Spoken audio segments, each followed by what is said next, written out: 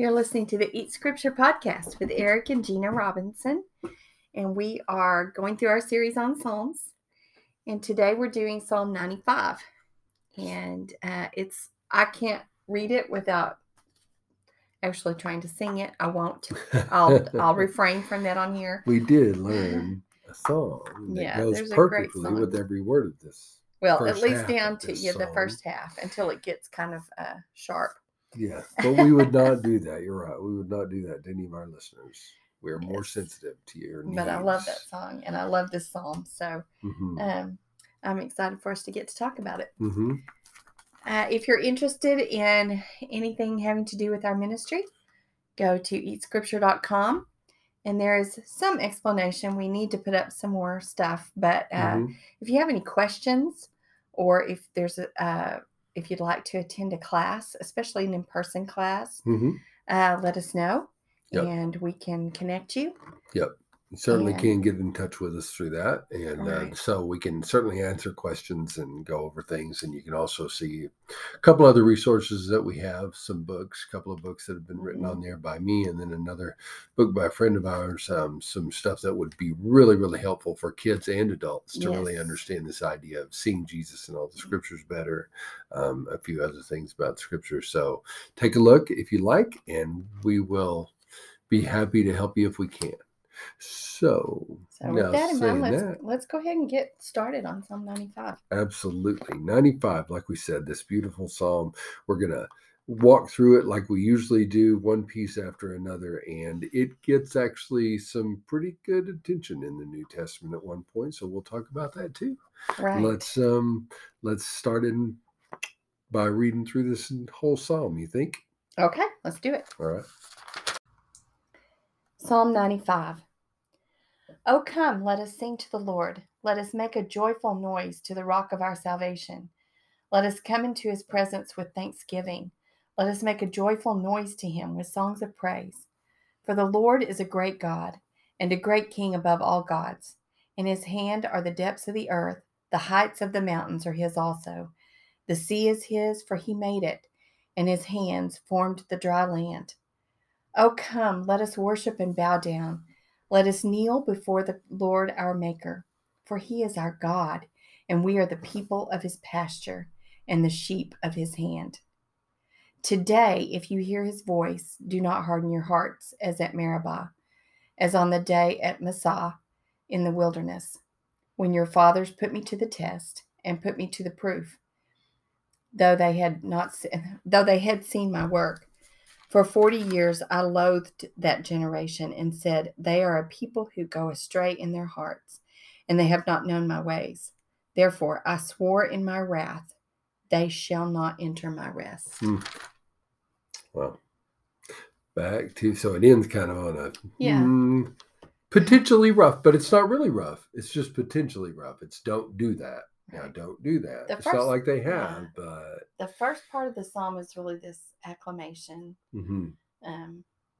Yes. Praise. How great God is. And praise for him. Calling everybody to praise. And then at that last little section, last little verse in verse 7, the last part of that verse, where it says, today, if you hear his voice, really is a turn to more of a prophetic rebuke, maybe? And maybe not prophetic. Well, it is going to be prophetic. We know it is going to be prophetic. But what did he mean it as? Just a cautionary. Right. Now, don't let yourself. He's reminding them, hey, this has happened before. Don't do it. Yeah. So. That's a good way to put it. So back up to verse 1, as we're just entering into this psalm, we get this call to worship. Oh, come, let us sing to the Lord. Let us sing to Yahweh. Let us make a joyful noise to the rock of our salvation. That's definitely a great description for Yahweh. Let us come into his presence with thanksgiving and make a joyful noise to him with songs of praise. So there's our call to worship. Everyone come worship. Yes. We're going to worship Yahweh, the rock of our salvation. It's this call to worship. Definitely. And they may not even be at the place of worship at this point, but they're maybe even, I picture them as all going. Yeah, this could be a kind of a sort of a psalm of ascent. I mean, Mhm. it Right. definitely could be in That type of thing. range. And so that's where they're headed. So it all sounds very glorious. They're going to come into his presence. They're going to bring their thanksgivings. They're going to use it. The joyful noise is used twice here. It's this Mhm. joyful sound that they're going to make as they lift their praises to him, their songs of praise. So it all sounds wonderful. This is exactly what you would hope for in a day to worship the Lord. And we hope that our own worship comes out Right. joyfully and Right. like a wonderful praise to our God. I realize that not all of us feel that all the time. I totally get Well, that. that's why there are songs of lament That's and right. other things as well, That's right. I think because we don't always feel yeah, what we don't want is apathy. It's right. fine to feel upset and yet still worship the Lord. Right. But the thing that it's not fine to feel is apathetic. And we just, you can't go in uncaring about him or what he Right. does. And that's, Distracted or yeah. I mean, this just makes me think about how I need to really be present Mm-hmm. and Yes. not be distracted and not thinking about what I'm doing, just going through the motions. Mm-hmm. I agree.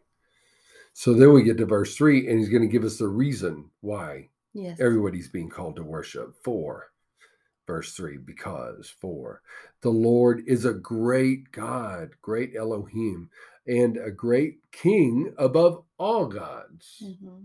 Again, maybe a verse that we have a little bit of a difficult time with, because in modern Right. America, we don't think of a whole bunch of gods. There's Well, just this yeah. one God, right? Even the who Jewish is understanding only God. of this one God Mm-hmm. that we worship, monotheism, Mm-hmm. but still we have these kind of verses that we have to deal with. Mm-hmm. So Yeah. So great King above all gods, that's also Elohim there in that mm-hmm. part of the verse. Mm-hmm. And so now now we're talking about created beings with divine power, with some Right. sort of that we would call them divine beings, kind of a bunch of beings who have the power and authority that God has given them to oversee things under his authority, but don't have the ultimate power. That our God That is the he's only way one over with them. ultimate power. Yeah, He's the God who made everything and created everything, right. and he's above all of them. Which this kind of, goes back to Psalm 93 that we did earlier, the last podcast.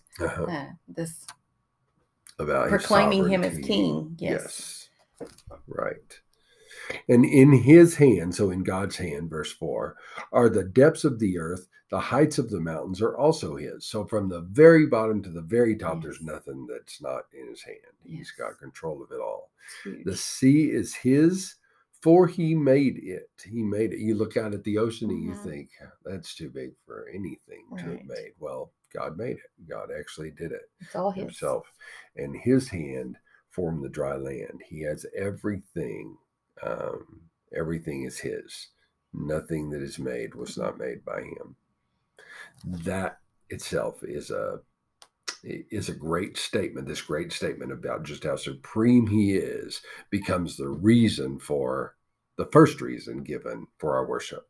The first reason why we're called into worship. Right. Because look how great he is. Look how there's this nobody celebration like him. of creation, and that it's all his. Yes. Yes. So he deserves this kind of worship, even just based on that. We should worship because of his power and preeminence over all things. Now, then we go to verse 6 and we get back to see how it starts the exact same way verse 1 starts. Yes. We go straight back into this idea of a call to worship. Oh, come, let us worship and bow down. So again, the call to worship. Let us kneel before Yahweh, our maker. For he is our Elohim. So he made us God. Too. Yes. Yep. And he made us. So we are his. In if we're going back to this last verse and we're hearing the parallelism, then that means that we are his just as much as this. Yes, exactly. This created order around us. We very much are his too. And so as he continues on in verse 7, and we are the people of his pasture and the sheep of his hand. This takes us straight to the wonderful wonderful shepherd imagery that we get throughout Scripture about how much God loves us. Yes. So not only do we worship because he created all things, because he has the power to be over all things, but we worship because, oh my goodness, because he treats us like a shepherd would treat his sheep. Look at how much he loves us. Look at how much he cares for us. It takes your mind straight to places like Psalm 23. No question. And Isaiah 40, Uh-huh. where he talks about he will tend his flock like a shepherd. He will gather the lambs in his arms. He will carry them in his bosom and gently lead those that are young. There it is. Yeah, that kind of talk right there. Or that are with young. Yeah. That kind of talk. That's exactly it. And so if there is a reason to give him worship, surely that is it. He loves us so much. He cares for us so much. That gives us, should give us more of an impetus to bring our worship to Yahweh than anything else. If it's not enough that you just look around and go, oh my goodness, there must be an unbelievably powerful God to make all this stuff around me. Okay, that's reason to worship right there. But as if that's not enough, he treats us like a shepherd treats his sheep. He cares for us. He watches over us. He's constantly tender with us. Gentle care. Wow, that's amazing. So yes, there's our second reason to worship. So far, we've had verse 1 and 2, which was our call to worship, followed by verse 3 through 5, our reason to worship, having everything to do with his power, sovereignty, his ability, his creative, the way he created everything. Then we returned, verse 6, to this call to worship. Then we went into the first 3 lines of verse 7 because here's our second reason to worship, because he loves us so much, because he cares for us. We're going to sing and we're going to bow down and we're going to give him all of our praise. Yes. And then we get to the very last line of verse 7. And we, like you had said before, we kind of turn a corner there. Yes. We kind of turn a corner into kind of sharp all part of a sudden. Point of the psalm. Do you want to describe that? What the kind of basic of the rest of the psalm, where it's headed? Well, it's actually referring back to Exodus 17:7, and where it says, let me just read that verse for you. But yeah, because that story is quite well known, really. Yes. As far as this is where they were complaining. The people were in the wilderness complaining that they didn't have water. Right. And they haven't been gone very long from Egypt. No, I mean they've just seen his greatness and the way he can take care of problems and do amazing things, and they're already complaining in the desert. So it says in verse 7, and he called the name of the place Massah. Is that right? Massah. And Meribah, because of the quarreling of the people of Israel, and because they tested the Lord by saying, is the Lord among us or not? Because they didn't have any faith. Yeah. I mean, they barely got away and saw all these wonderful things God was doing for them and providing. Yeah. And yet now the minute they're thirsty, they're complaining and thinking that they want to go back and not believing that God will provide. So this one, it says, today, if you hear his voice, do not harden your hearts as at Meribah, as on the day of Massah at Massah in the wilderness. Yeah. I think I said that wrong, Matt. No, Massah. I keep saying it wrong. Massah. You got it right, because usually Hebrew puts it, rarely it puts the emphasis on a different syllable besides the end. So here, both of these are on the end. Massah, Meribah. And this is, like you said, that passage that we're looking to. Now, we've watched how they've received water in their time of need, but they really shouldn't have complained in the first place. Right. It says, when your fathers put me to the test and they put me to the proof. Yes. Though they had seen my work. Bam. There's the big deal right there. They had seen it. They watched it happen. They knew he was He's just opened up the sea and let them walk across on dry land. Yeah. So did he really bring them out there now just to not give them any water? Come on. He's been doing amazing things to save your lives. So why should you be worried about where the water's going to come from? Right. So this harden your hearts is really making our hearts dull and unresponsive to God. And it's just making us it's fortifying any disbelief we have when we do that. Yes. Back to that apathy we were talking about earlier. Yes, exactly. I was thinking about that when you said it. Yeah. So to point this passage out is interesting that he would make the connection between these psalm hearers, singers, and this previous generation that wasn't allowed to come into the promised land, which is where this is headed, of course. And We've of got course, that whole Numbers 14, 20 through 23 idea where they didn't believe, they weren't faithful. So God said, everybody who saw my work when I brought them out of Egypt, I'm not letting them go in. Right, because they had the 10 spies that went in and came back and that's right. Didn't have faith. That's right. To go in and take the land. Yes. So they hardened their hearts. Yes. Even though they were the ones who had seen him, the works that he could do. Then when they went in and spied out the land, they were like, well, we couldn't do this. Oh, those people are too big. Too much. Right. So there's your faith problem, and that's going to keep them out of the promised land. Well, that's what he's admonishing this group about. Yes, they're going to worship. Like they're worshiping, and obviously it's going to entail some telling about the deeds of God. Some of the word of God is going to be expounded to these people. Yep. And so they started with, today, if you hear his voice, don't harden your hearts. Exactly. And this is something that the Hebrew writer picks up on, the writer in the New Testament. Hebrews chapter 3, verse 15 on following, a little bit before that, even a couple of verses. Maybe I had 7 through 11, so maybe. Okay. At 3 all the way really into 4, deep into 4 is the same. Right. This passage is being quoted actually a few times. And it's this very passage out of this very psalm. And the Hebrew writer is making it about life in Christ. Yes. The Hebrew writer reads this psalm and says, hey, that's essentially about life in Jesus. That's really what that psalm is about. I mean, ultimately, that must be what God had in mind, because the only true rest that can be entered into is in Jesus. That's the only real rest any hope of rest anybody has. Exactly. And so whenever he reads this, he's like, oh, the ultimate fulfillment obviously is in Jesus. So he starts using and quoting this psalm as if it is strictly about what it means to walk in life in Christ. Right. You're right. This does go all the way. All the way. He says it. He quotes this verse several times. Yep. In here in Hebrews. I didn't realize it went all the way. I just, like 4:1 even says, therefore, while the promise of entering his rest still stands, let us fear lest any of you should seem to have failed to reach it. That's right. This rest, it's what does that mean? I think we have to. Yeah, we have to watch. When we watch what the Hebrew writer's saying, and then we watch what the psalmist is saying, he's using it very much in line with where the psalmist is going.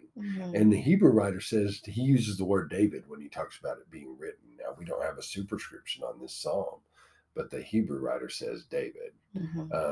Now, and as we walk through this psalm, though, the admonition is not to become unbelieving people and people who test God when you're not sure where he is or what's going on. That's the admonition of this psalmist. You continue to look for signs. We worship him instead of just testing him all the time to prove that he's here by looking, like you're saying, by looking for signs. Right. We're not going to be those kind of people. We're going to be the kind of people who are true and who worship and who acknowledge that he is all powerful. And the people who in our lives, who are being addressed in the Hebrews passage are having in kind of coming up against a wall where they might decide this is a little too hard for us, and kind these of Jews who are wanting to abandon their faith in Jesus to go back to this easier, ordinary Judaism. Yes, that's right. That's exactly what's happening in Hebrews. And that would be a rebellion the same way as what happened in the wilderness. Exactly. So he grabs onto this psalm to encourage them to, hey, today is the day. Today is the day today that David talked about today. Psalm 95, verse 7. Today, if you hear his voice, do not harden your hearts as at Meribah, as in the day at Massah in the wilderness, when your fathers put me to the test. You guys don't be like that. The Hebrew writer saying, don't be like that either. Right. Don't test God. Don't harden your hearts now. You've entered into this great thing in Jesus. Don't start thinking now that it's better like it was before. Right. You have a chance to really keep walking forward and to really know God through Jesus like he intended, and to have truly all of your needs met. Your real need, any real need that you have will be not just met, but greatly exceeded. Right. Through Christ. So every day is our today. Every day becomes the today that we don't hear, that we don't harden our hearts. When we hear his voice. Yep. Don't harden your heart. Yep. That's it, which is the Hebrew writer's point. He makes a big point out of that today. Mm-hmm. He says, if they would have entered rest back in the wilderness when they came into the promised land, then there would have been no reason for David to write this psalm. Right. But here he's saying there's still a chance to enter into rest. Mm-hmm. So that couldn't have been enough, the Hebrew writer's point. That couldn't have been enough what Joshua did when he led them into the promised land. There must have been something else that it was pointing toward. And then by the time of David, you've still got this rest that people need to enter into. We're still looking for this rest that we need to enter into. So the Hebrew writer saying, well, finally, we've arrived at that in Jesus. So, oh my goodness, now that we do get to enter into the rest, don't be the kind of people now who start questioning what it is that we've got in Christ. That's a beautiful. I love all of this because I love talking about what that rest is. That they were probably reading this as getting ready for the Sabbath. Mm-hmm. This was the praise song, getting ready for the Sabbath, which they considered his rest. Mm-hmm. But we're talking, and he was even then talking about a much bigger concept of rest, entering his rest, entering his salvation, his house. And that's our goal, is to enter his rest. So I don't want to test him and harden my heart so that I don't receive that. Right. I completely agree. And that becomes our call, the same as it is theirs, only really, we could say we're up in the ante on it, knowing what we know now. Right. They didn't know. We have more information. But this in verse 8, the do not harden your hearts as at Meribah. And then in verse 10b, where it says they are people who go astray in their heart. Yep. And those are the same, I think. Yep. Repeating that. Yep. Right. They have not known my ways. That's how you go astray, is you don't know his ways. Mm-hmm. So how do we know his ways? Well, it's not just how we think his ways are. Right. How we hope they are. How we wish they were. Mm-hmm. We have to stay in the Word. Yeah. And hear his voice. Yes, definitely. And he will confirm that experience of knowing him, of being close to him, of his provision for you. All of those. Walking near him in that way, I just want to point out too, that whole walking with him versus constantly looking for signs to confirm. Yes. That's the problem here. That was what Massah and Meribah was about. Show us. Where's God? Where's God? Where's God? We don't see him. We need some water. Yeah. We don't see him. We need, we're hungry. Right. Whatever it was constant. Which is what. And I'm not saying they weren't thirsty. No, and it wasn't about not being thirsty. I'm with you. I think they probably were, many of them, if not most of them, may have been thirsty. But faith was what God was teaching them. Mm-hmm. And so, hey, I'm not going to let any of you fall. You'll get everything in time. That's where verse 9 in this psalm is headed, 95:9. When your fathers put me to the test and put me to the proof, though they had seen my work. There's our big call right there. You watched me work in Egypt. You know what I'm capable of. And I did it out of love, obviously. I have rescued you people out of love and for your connection to Abraham. Yes. And so you really think I'd let you fall? How can you be so quickly? We're talking about within days / couple of weeks of being led out of Egypt, that now they're questioning whether or not God's even going to be there for them. God's like, hey, oh my goodness, you're wanting another sign now as proof that I'm still here? I haven't given up on you. So when we get to Matthew chapter 16, the first several verses, 1 through 6, we have in 1 through 5, we have Jesus talking to the Pharisees, and the Pharisees asking him for a sign. Right after he's fed. Right after the feeding of the 5,000. Yes. Right after actually, it's the 4,000. Feeding of 4,000. Yeah. Right after the feeding of the 4,000. Right. And they meet him, and they're like, show us a sign. And he, of course, is so fed up with them. He says, he calls them an evil generation, which should take us back to words like this. Yes, generation. Making a reference to a generation that doesn't believe, that is an unbelieving generation. Right. So he calls them an evil generation and says no sign will be given except the sign of Jonah, and then leaves. And so no signs. Guess what? No signs. And then immediately in chapter 16, verse 6 tells the disciples, beware the leaven of the Pharisees and Sadducees. And in context, we must hear what's being said. He's telling them, don't be like them. Don't you dare start being faithless like that and constantly needing another sign, coming to me to prove to you again that I'm the one that God sent, that's here to protect you, that's here to love you. Look, you've got to be more faithful than that. Right. You've got to hold your faith more than that. Is exactly what that passage is saying.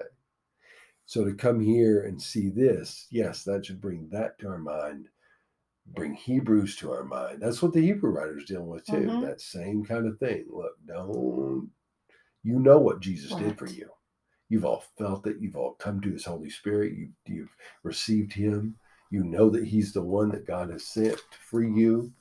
Don't give up on what you know. So recently you gave your lives to, because it was so life-changing. You knew it was life-changing. You know it is.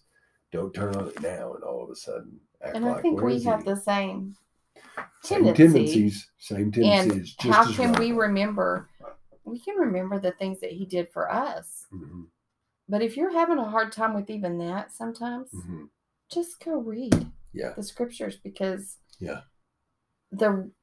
even in the Psalms, the reciting over and over of the things that he has done. Right.